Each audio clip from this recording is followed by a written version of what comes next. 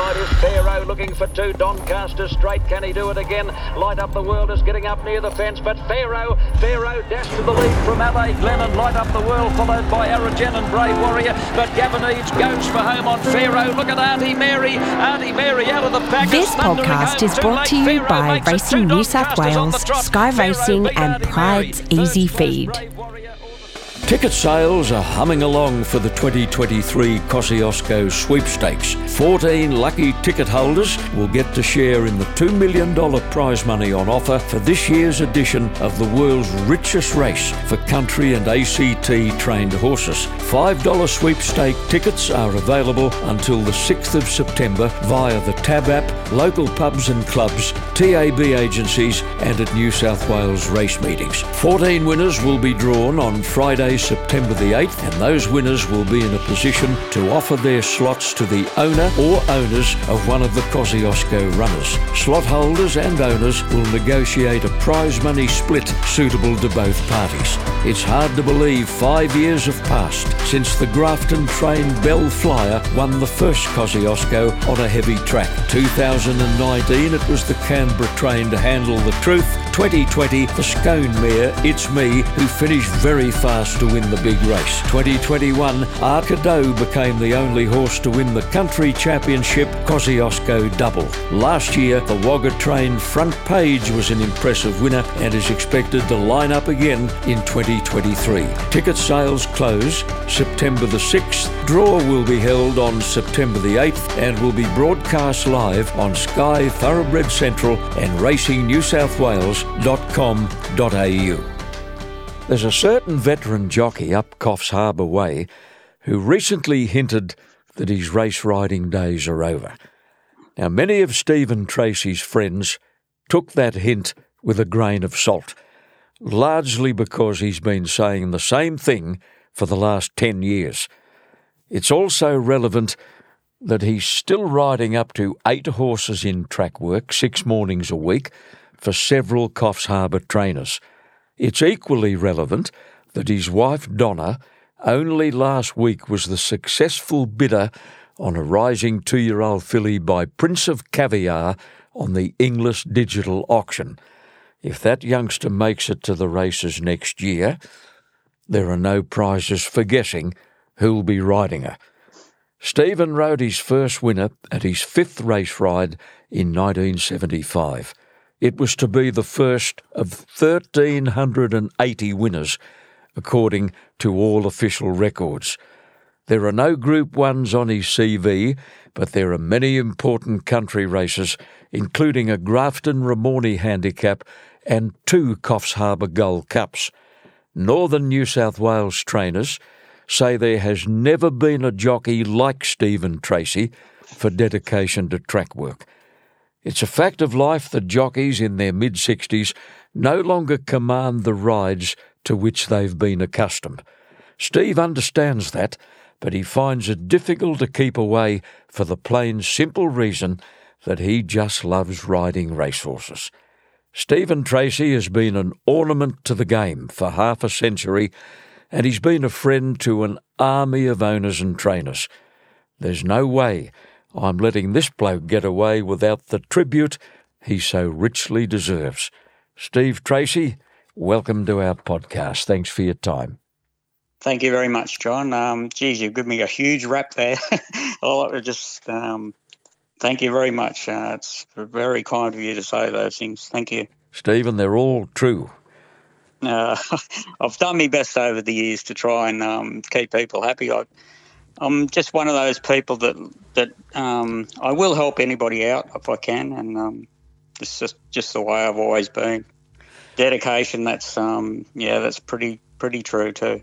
My old boss, the late great Ken Howard, had a saying, Steve, years ago.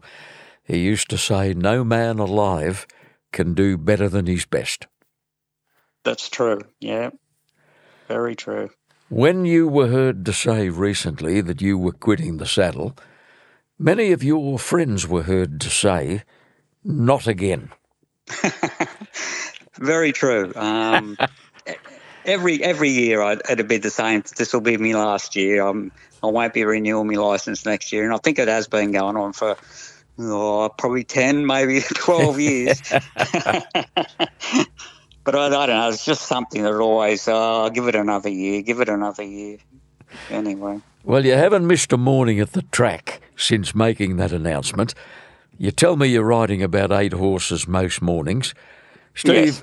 8's pretty good. You know, there are glamour jockeys all over Australia who don't ride 8 each morning. Yeah, that's fairly true. Yeah, the lucky ones. Now, which trainers are you riding work for? Riding for like Donna, my wife. We've got only 3 here at the moment now. And Jim Jarvis and Chris Jarvis, who look, they are unbelievable people, unbelievable trainers to me. Like they're just that dedicated to me.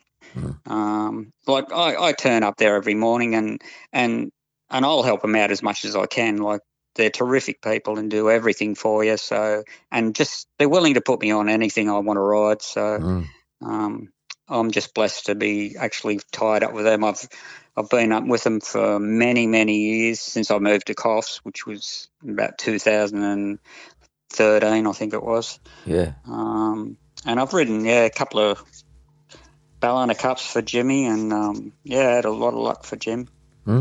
David and Julie Matz utilise your services. I think Trevor Whittington gets you to jump on 1 or 2 each morning. Yeah, Trevor Whittington, he moved from the Gold Coast probably about 7 or 8 months ago, and he's got 3 or 4 in work, and I help him out as much as I can. David and Julie Matz, I jump on a couple of theirs every morning. Good on you. Just to help them out too, so, yeah. Have you been on the scales in recent weeks? Yeah, I weigh nothing. If I was to go to the races on Saturday, I would ride the limit in about a 3-pound saddle, which is what a Good. two. Yeah, I'm pretty light. So. And are you one of those lucky jockeys that can eat a decent meal occasionally? I have no trouble eating at all. Like I'll eat going to the races. stop and get a feed on the way to the races, and it's I have no trouble at all. Well, I mean, what a blessing that is, and it's got to be largely the reason for your longevity. Yeah, like in the olden days, like in the 70s and 80s, when you had to be able to ride 48 kilos, like you say 51 even, like. I struggled a little bit then, because my natural weight was around 52 kilos. And so when you had to ride 51 or 48 or something, that was like I'd done it tough then. But since like the weight scale has changed so much, like the limit now, it's just unbelievable. Like to ride 54, I can eat what I like and so it's very good. You'd be out for a 4-course meal the night before a race meeting nowadays, and you'd brush home with a couple of after-dinner mints. Yeah. Well, I'm possibly, but actually no, I've never been one to go out for a meal like the night before, or I'm an early. I get into bed at 6:30 every night, and I'm asleep by 7. Like, oh, you're but kidding. I'm up, but I am up at 2 a.m. every morning. So yeah, you don't even finish the news. No, I fall asleep watching it. We got a TV in the room, but I fall asleep watching it. Donna turns it off. Well, Steve, as a bad sleeper, as I am extremely envious of you. Yeah, I suppose it's I don't know. I don't know. I just work. I do work like reasonably hard for somebody my age, I suppose. And like I said, we've got 3 of our own to look after as well. So, tell me about this rising 2-year-old filly Donna purchased on the Inglis online sale recently. She's a member of the first crop by Prince of Caviar. He happens to be by Sebring, out of the legendary Black Caviar. Now, the filly's dam is a mare called Nutcracker, and coincidentally, your wife trained Nutcracker to win a Coffs Harbour maiden a few years ago. I think you were the jockey on the occasion. She had a few issues, didn't she, Nutcracker? She did. She came from Chris Waller. She was on the auction site she'd had an operation on her knee, and I think from what I remember, I don't think they thought she was going to be able to stand up. After she must have suffered a little bit of damage to the knee. Anyway, she went on the auction site, Nutcracker, and a fella here bought her that we were training for, and we got her here, and she was a very, very heavy, strong mare. But when we got her and I started to ride her work, she just gave you the best feel, and I thought she didn't feel lame or anything. She wasn't favouring any leg, but she gave me the best feel, and I just thought, geez, I think we can win a race with this mare. And we nursed her along, and we give her. I think she had one start before she won a race for us, but we had her in a mile maiden here at Coffs Harbour. She drew the outside alley, 16 alley, and she jumped and she just travelled across herself. Like, she gave me the best feel along the back section of the straight, and she crossed them like under her own steam and led me about a length and a half without spending a penny. And honestly, she straightened up, and I just give her a bit of a dig, and she just went away from it like it was a super win, like really good win, strong win from the mare. And she never reproduced it though, did she? No, she actually she done a leg, the other leg. She was trying to save the one that she had the operation on, and she done a suspensory or tendon or something. I just can't remember what it was, but she broke down in the other leg, and but we saved her and she went on to breed. So now we've got a baby of hers. So. Yes, absolutely. And you tell me your baby, your new filly, is already broken in. That's a big start. She's broken in. It is. It's a huge advantage. Donna bought her. She $8,500 we paid for her, and she got here 3 days ago. We got her from Denman down in Muswellbrook Way, and she came up here, and she's arrived, and she's a beautiful, beautiful filly, very much like a mother. Easy to do anything with. We haven't put a saddle on her yet. She'll probably we'll just let her sort of settle in here until next week. So it's next Monday she'll be starting off. Well, Steve, let's go forward 6 months or so. You will have put many hours into her education by then. You'll know her better than any other rider. Now let's assume she can run a bit, and let's assume she's going to make it to the races. They'll need the army to keep you off her, won't they? Yeah, probably 2 armies. Yeah, I thought so.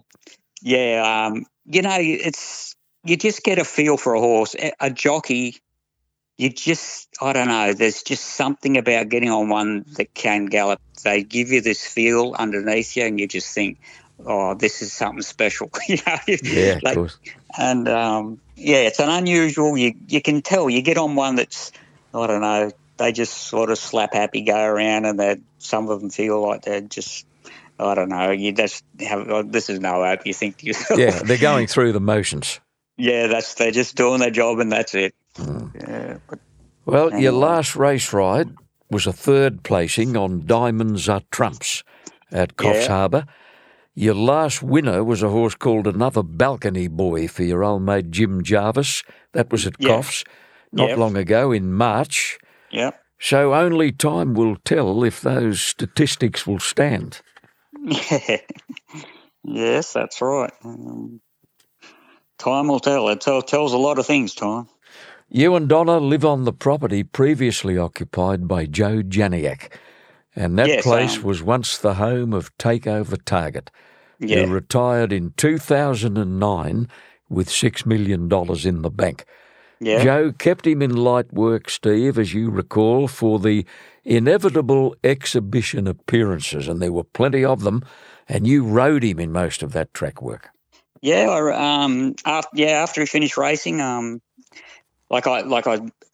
lived in here in the unit above the stables, and I was riding in a little bit of work. Joe used to like the horse. He said the horse loved to be worked, and we used to ride him, of a morning, give him a little bit of work, and on race days at occasional meetings, he'd do exhibition gallops, and it was a great privilege and a great honour to be actually able to ride the horse. He was a beautiful horse to do anything with, and all my appreciation to Joe for allowing me to ride the horse, who I think was the greatest sprinter we've ever had. I honestly do. Well, he was certainly up there with them. Not too many win at Royal Ascot as he did. No, definitely not. And you rode him in some of those farewell appearances too, didn't you? Yes, I did. Yep. Let me take you back a bit.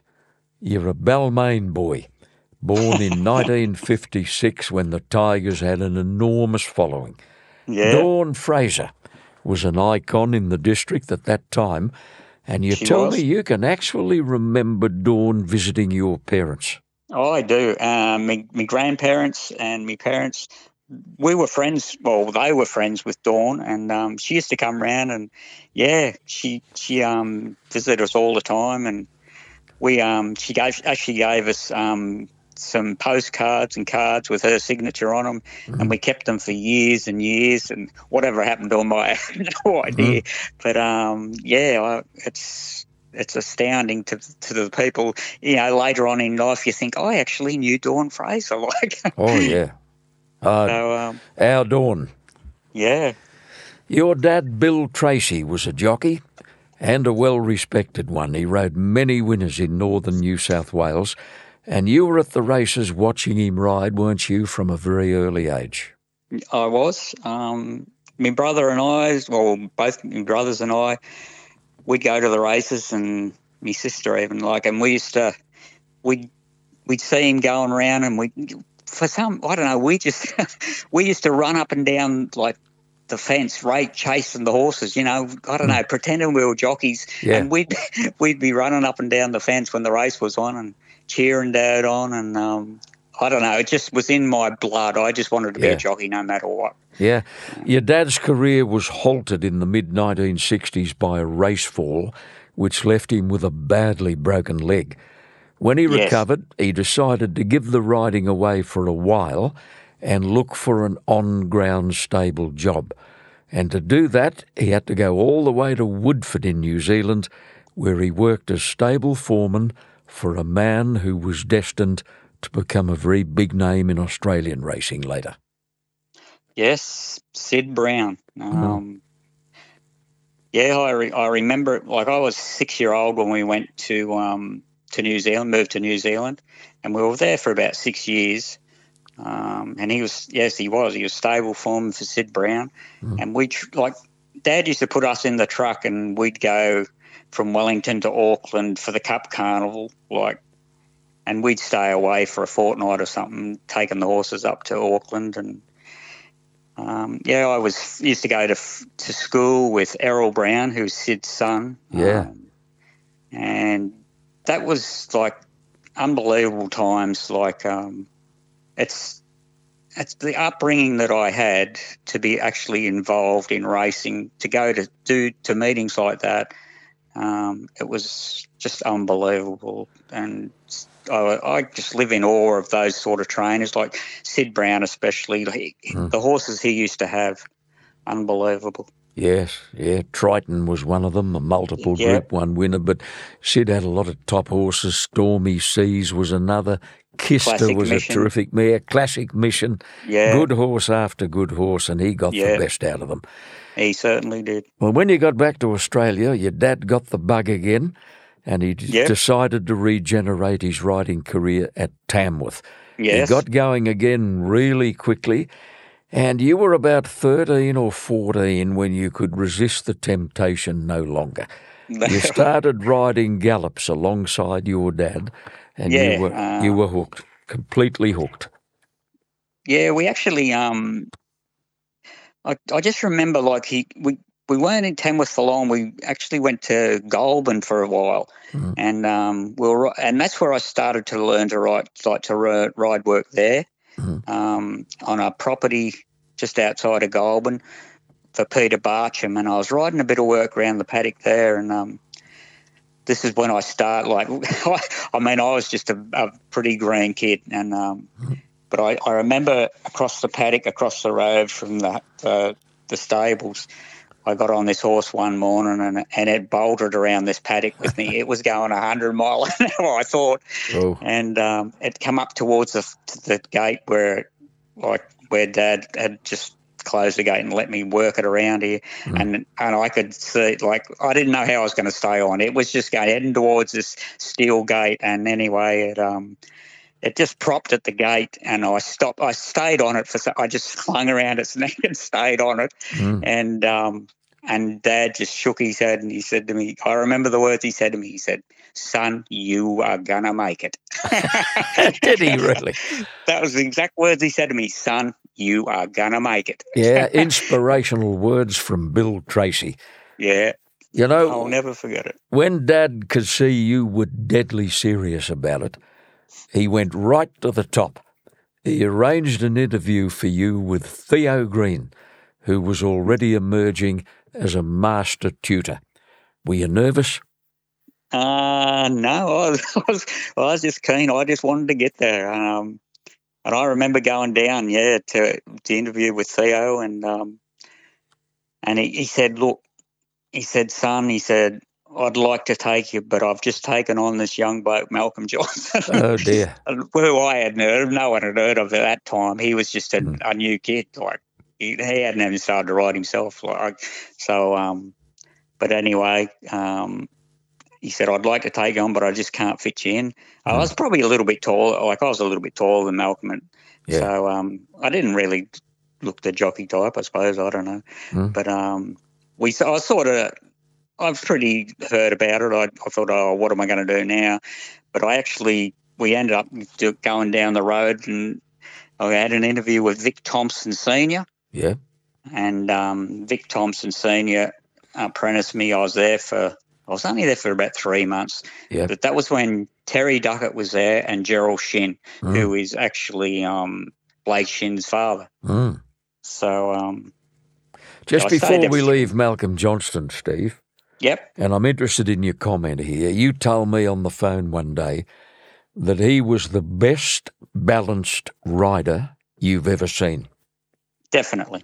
And when I was at Rosehill, like apprentice there, I was across the road from Theo in the stable area of a morning, and I used to watch, like, Malcolm would come back on a horse, and Theo would say, "Sit there, son," and he'd say, "Sit like this, do this, get your knees back here, get your toes here." And I used to just sit there and watch Theo pointing the finger, showing him what to do and making him sit down here.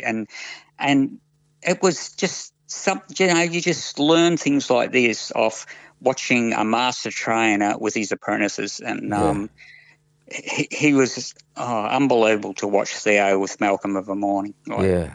Oh, it's great story, Steve, and wonderful memories for you. Now, you finally got a start with a character, a Rosehill trainer called Jack Norman, who'd won the Golden Slipper with Riesling a few years earlier. Yes. Now, while you were there, you broke a leg in a trackwork fall and you landed, I presume, in Parramatta Hospital. I did. Old Jack came to visit you with more bad news. Yeah, he just walked in and he said, "Son, you're no good to me here." He said, "When you get out, you better pack your bags and go home." Now, Steve, I remember old Jack Norman very well, and I'd have to say that tact wasn't one of his attributes. You knew where you stood with him at all times. Certainly did. Yeah. Oh, dear me. You got back on your feet and you headed back to northern New South Wales, and you soon got a job with a great little bloke, another one I remember well from Gunnedah, Bill Thompson, who gave you your first race ride on Persepolis at Tamworth in March of 1975. You didn't run a drum, but by golly, you were excited. Yes. I'd finally made it, I thought. It was Tamworth, 31st of March, 1975, at Tamworth, yeah. And it wasn't long after that. That was my first ride in a race, and then about a month later, just under a month probably, I won my first race at Gunnedah on a mare called Indian Hemp. Correct. For Billy Thompson, so, yeah. You moved around a little bit in those days. You actually did the latter part of your apprenticeship with Peter Cleal at Grafton. There's another famous racing name on the rivers. Yeah, actually I moved from Corindai to Inverell, but Peter used to do like the July Carnival every year. He loved going there. I think mainly to dodge the winter of Inverell. Like we'd go up there for a month and stay and do the carnival at Grafton, and I used to love going there. Like, it was unbelievable. It was 1987 when you experienced the lowest point of your life. You're on your way to track work one morning at Grafton when your car left the road. It flew over a concrete culvert and headed bush. Now, you were flung through the windscreen and the momentum carried you 20 metres away from that car. You didn't break a single bone, but you did suffer some traumatic head injuries. You had to be airlifted to the Royal North Shore, where you would spend several weeks, and it was a long, hard road ahead. Yes, I remember that. November 1987. It was. I don't remember leaving to go to work that morning, but I heard what I hear about it. It was a very foggy morning, and I know exactly where the accident was because I looked at it every time I drove to work in the morning. But was downhill through this cement culvert, and a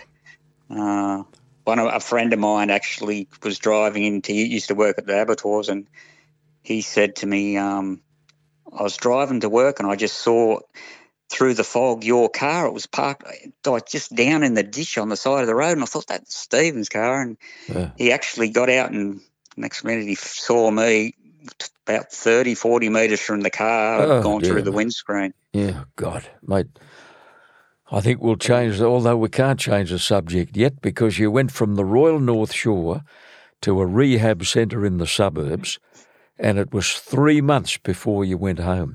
And the impact of that brain trauma troubled you for a long time. Yes, it certainly did. Like, I was pretty bad. I will admit I got injured pretty bad. The head injuries and eye injuries. Loss of everything. I didn't know who I was.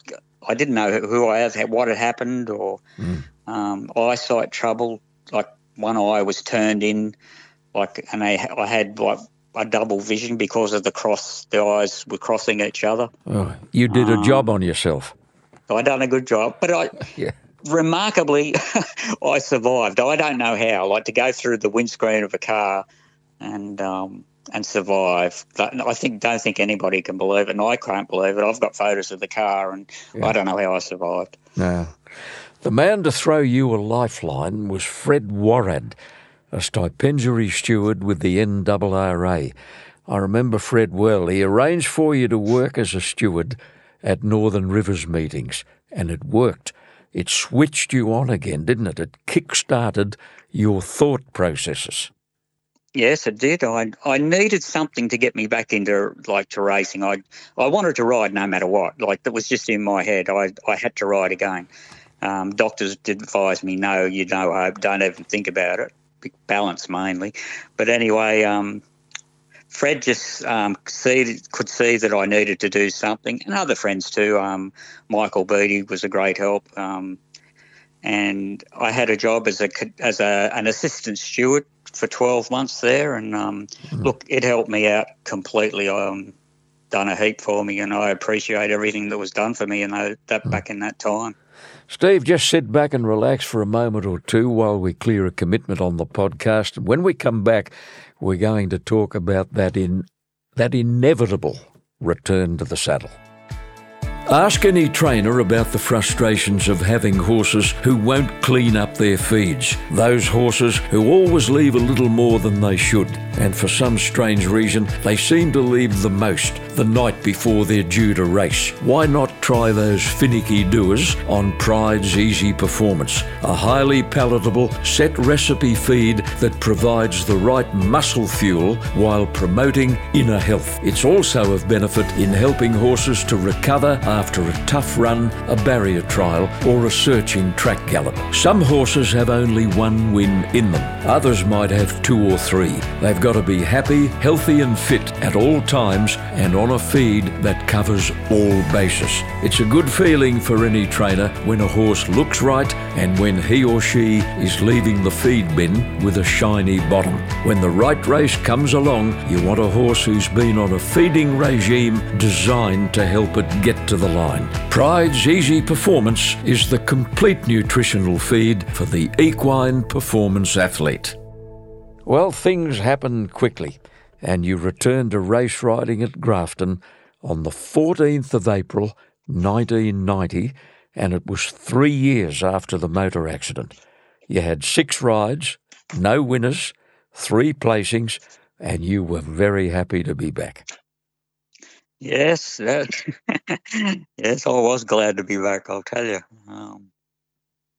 I couldn't believe it. Like, I don't know, to be able to get over what I did and achieve what I did at that time, I just thought, well, this is a miracle. I remember the first time I got on a horse just to ride at work again, everything was back to front. I thought, what the hell am I doing?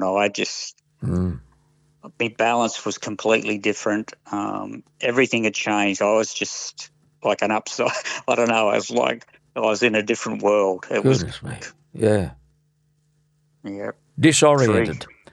I was just, everything had changed. Like my head felt really light and cloudy. Like, I don't know. I just felt completely different to what I used to be. But it was great, great to try and to start again. But I thought, I don't know if I can do this anymore. Well, you did, Stephen. You did, and you just kept chipping away, gaining confidence, gaining balance, all the things you needed to be riding racehorses. And you tell me your first win back is the race that reinvented you as a jockey. The horse's name was Our Ambition. It was a Class 5 at Grafton, and the trainer was a remarkable fella. Your great supporter, Ross Stitt. That was a day you'll never forget. Yes, Ross and I always have this bit of a joke about him. He's been my resurrection. He sometimes I'd be that behind down in the dumps, and he'd bring me back with a winner. You know, like for many years, I would have to say that I was nearly stable rider for Ross, and he used to put me on in front of Robert Thompson at times. Like the all depends where I went, I suppose. But and don't think I'm saying I was a better rider than Robert Thompson, because I think Robert was probably the greatest country rider we've ever had. So, and he could have made it anywhere. Like Robert could have went to Sydney and made it easy. He was just a brilliant horseman. But Ross, look, the things I owe Ross over the years, I just had that much luck with Ross, and he used to give me the rides that just led me to places that I couldn't go to. Like brilliant trainer and a great friend, and great man. Great supporter. Now, I don't know if you're aware of this, Steve. I happened to be watching a race on the Northern Rivers the other day, and I just overheard one of the commentators mention the fact that Ross Stitt was entering his 69th year as a trainer. Yeah, well, I hadn't heard that, but I can believe it though. Yeah, he's. I was actually talking to him at the last Grafton meeting, and I told him that I've actually this is it. this will probably be my last ride, and I'm retiring. He said, really? He said, well, he said, you've look, he said, you've put in many a good years, and I'm just proud to be associated with you. So it was he's a great man. You continued to ride winners for Ross, and Stopper Punch was one of the most memorable members of his stable, a remarkable old bush horse who won 37 races all up. You rode him in 13 of them, and one of those wins was in a very good race, the James Kirby Handicap, which is the last on Grafton Cup Day, isn't it, traditionally? Yes, it is. It's he was, the first time I got on him was at July Carnival, and he won an Improvers. I won an Improvers on him, and which is that says like a class 2, like they've won maiden and they go to an Improver. But he said, I remember the instructions. Look, son, he said, you cannot go on this horse until you get to a furlong in those. He said, the 200 metre mark. He said, don't move on him. He said, he'll be up there just off the speed. He said, but don't straight. He said, you'll think you've got a horse under you. He said, don't move until the 200 metre mark. Did he? He stressed it. He stressed it, and which I did. And look, the horse was back running about 4th or 5th at the 200 metre mark at Grafton, and I just said, got to the 200 metre mark, and I just said, righto, mate, let's go. And he gave the unbelievable amount of turn of foot. Yeah. He just, a freak horse, like. Yeah. 37 wins is a freak performance anywhere. Yeah. You know, no jockey rides that little Bowerville track better than you do. And Ross Stitt absolutely loved putting you on whenever it was a Bowerville meeting. There was one day there, you rode 4 horses for Ross. They all won, and you could have ridden the program. What was the story there?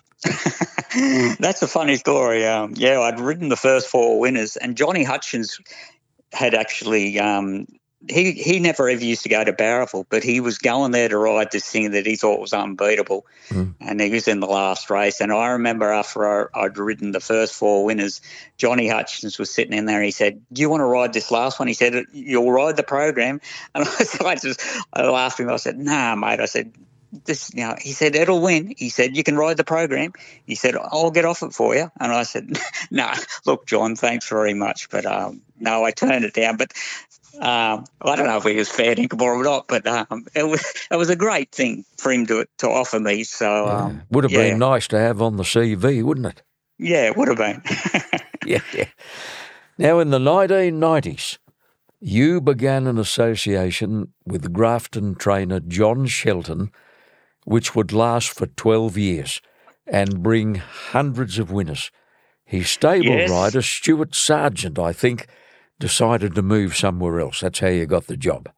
That's right. He was going up the Gold Coast or to Brisbane or something for I don't know if he was going up for a month or something like that. And anyway, he never came back. He just stayed away. And I thought, well, here's an opportunity. You know, I'll go over and see John and just see if he'll like me to write a bit of work for him. And I went over and I said, look, John, you're struggling to get him worked. I said, I wouldn't mind. Would you mind if I come over and just write a few work for you every morning? He said, no. He said, I'd really appreciate it. And so it started there. And wow, what a run! The winners. Oh, did we have a run? Like incredible run over about the 13 years, yeah. Well, in the year 2000, you and John shared in a magic moment, a win in the famous Ramornie Handicap, a race you'd always wanted to win. You led all the way on a brilliant mare called Mother's Gift, who won 15 races all up. She was a really top-class bush mare, wasn't she? She was a very good mare. The speed that she had was just phenomenal. And I only rode her 4 times. I think she won at Randwick and she'd won in Brisbane a few times. And the first time I rode her, I won her sprint race on at Lismore over the Cup Carnival, and then she went on and she won. She went to Brisbane and won after that, and I didn't ride. I didn't get around much, but and then I was offered the ride on her in the Ramornie, and I nearly died when she drew 16 alley. I thought, oh my God. Yes, yeah, that's the end of it. Yeah, but look, she jumped a length in front and crossed them with a head on her chest, and they just left me alone. And I thought, they're not going to beat this. Yeah. And she straightened, and I just give her a click, and she just went away from them. And yeah, look, that have to be the highlight of my career. Like to win that race was just unbelievable. John Shelton, to this day, talks about your work ethic. He told me about an occasion when the floods had come to Grafton, and he told you to have a morning off because you lived a long way out of town at a place called Coots Crossing. Somehow you got through the water and you walked into his stables to start work. He couldn't believe his eyes. Yeah, well, I reckon I rode a boat across the river, but no, I found a road that got me there. But look, we had a really great association, John and I, and yes, I never missed a morning. In the 13 years I was with him, I did not miss a morning, and which I just pride myself on that. I enjoyed riding work, so and for the people who look after me, I look after them. So yeah, John Shelton has become a legend in northern New South Wales, but there have been a few other trainers in the region for whom you've had special admiration. Oh, definitely. I admire every trainer in any area, like especially the country. Like I think what they do is unbelievable job. It's hard work, and the hours are long, and it can be. It is a rewarding job, but it can be so unrewarding as well. Like and you've got to be tough to keep going.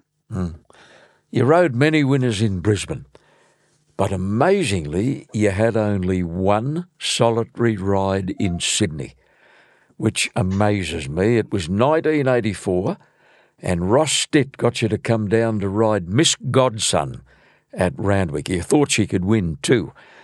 She ran second. I think Beaver Schofield rode the winner. He did.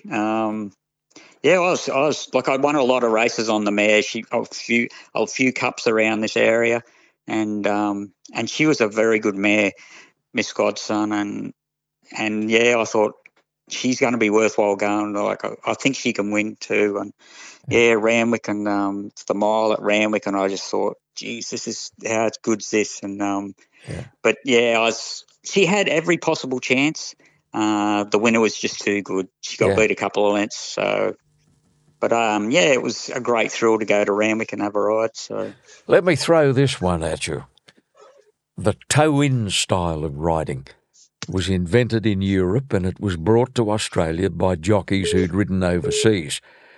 But right from the start, there are some local riders who flatly refused to adopt it.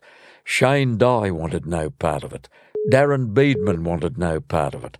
Hugh Bowman was violently opposed to it, and there were several others.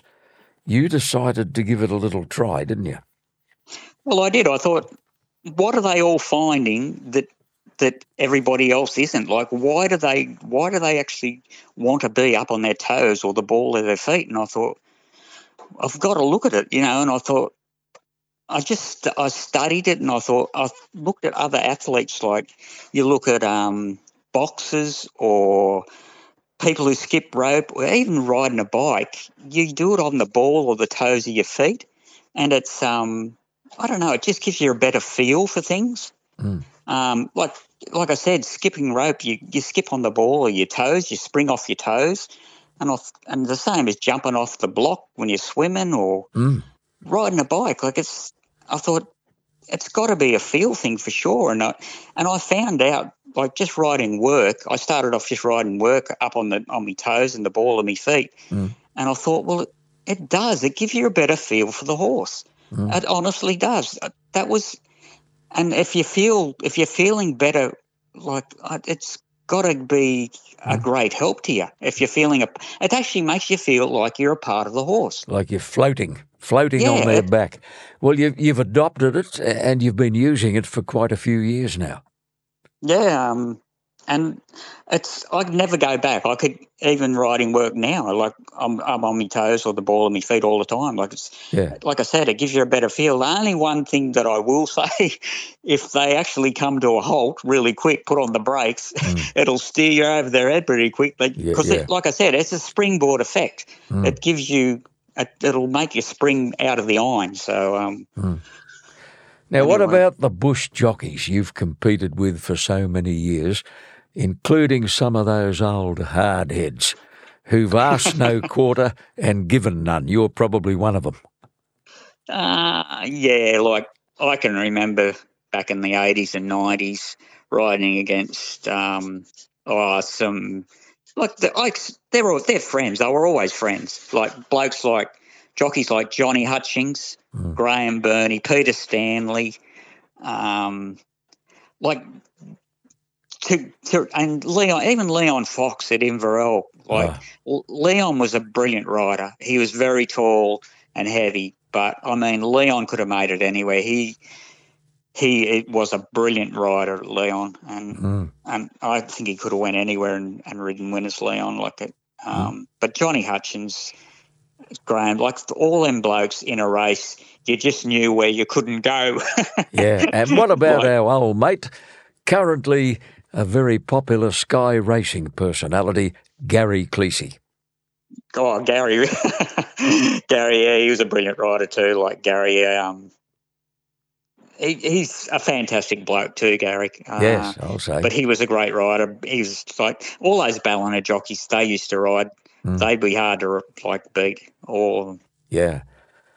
Now, Steve, your first Coffs Harbour Cup was way back, 1979, on a Victorian horse, surprisingly, called Dear Boy. Yeah, he was a great horse to me.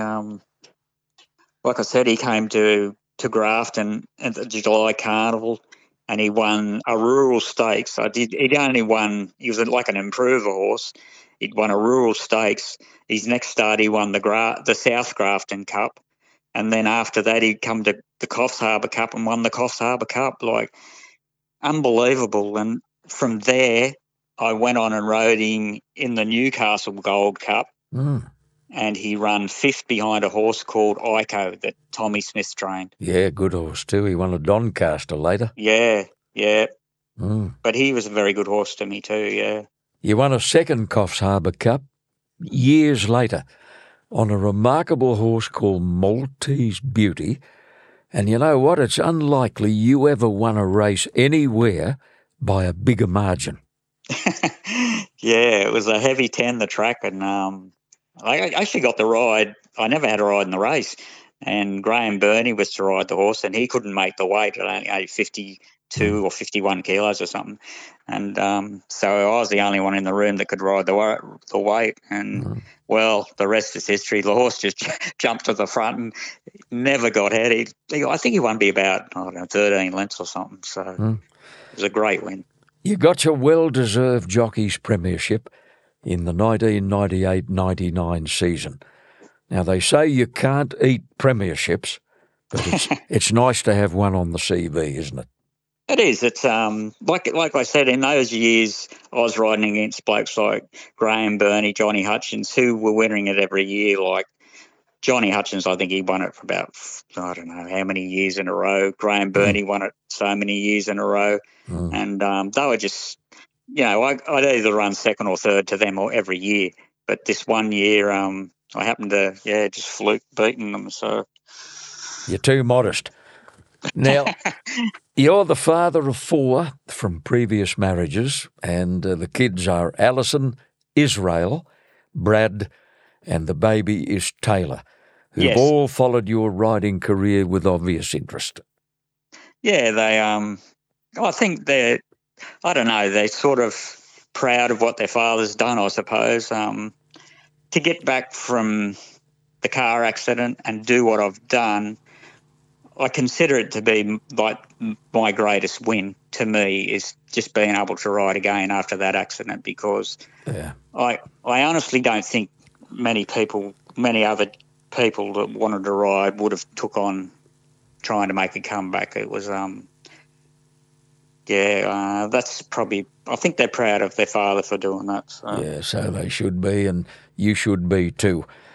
Now, should you decide to quit race riding, I can see your wife, Donna, building up the team considerably. For two reasons. She'll have a champion work rider and a superstar stable foreman. Yeah, well, that'll remain to be seen.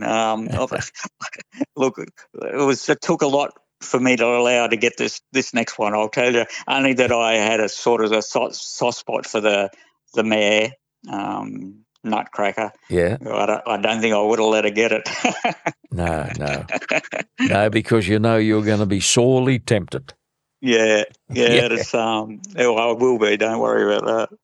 Stephen, I'll tell you why I made a super effort to track you down and line you up for a podcast. You've put in a massive number of hours over many, many years to help a lot of people in country racing. You've ridden with great distinction, and most importantly, you've brought nothing but credit to the ranks of New South Wales country jockeys. Well played. Well, thank you very much, John.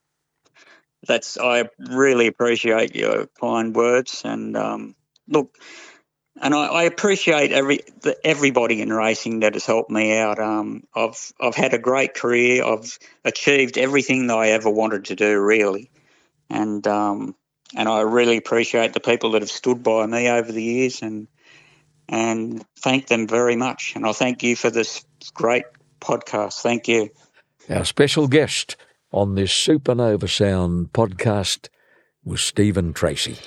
Ticket sales are humming along for the 2023 Kosciuszko Sweepstakes. 14 lucky ticket holders will get to share in the $2 million prize money on offer for this year's edition of the world's richest race for country and ACT trained horses. $5 sweepstake tickets are available until the 6th of September via the Tab app, local pubs and clubs, TAB agencies and at New South Wales race meetings. 14 winners will be drawn on Friday, September the 8th, and those winners will be in a position to offer their slots to the owner or owners of one of the Kosciuszko runners. Slot holders and owners will negotiate a prize money split suitable to both parties. It's hard to believe 5 years have passed since the Grafton trained Bell Flyer won the first Kosciuszko on a heavy track. 2019 it was the Canberra trained Handle the Truth. 2020 the Scone mare It's Me, who finished very fast to win the big race. 2021 Arcadeau became the only horse to win the country championship Kosciuszko double. Last year the Wagga trained Front Page was an impressive winner and is expected to line up again in 2023. Ticket sales close September the 6th. Draw will be held on September the 8th and will be broadcast live on Sky Thoroughbred Central and racingnewsouthwales.com.au.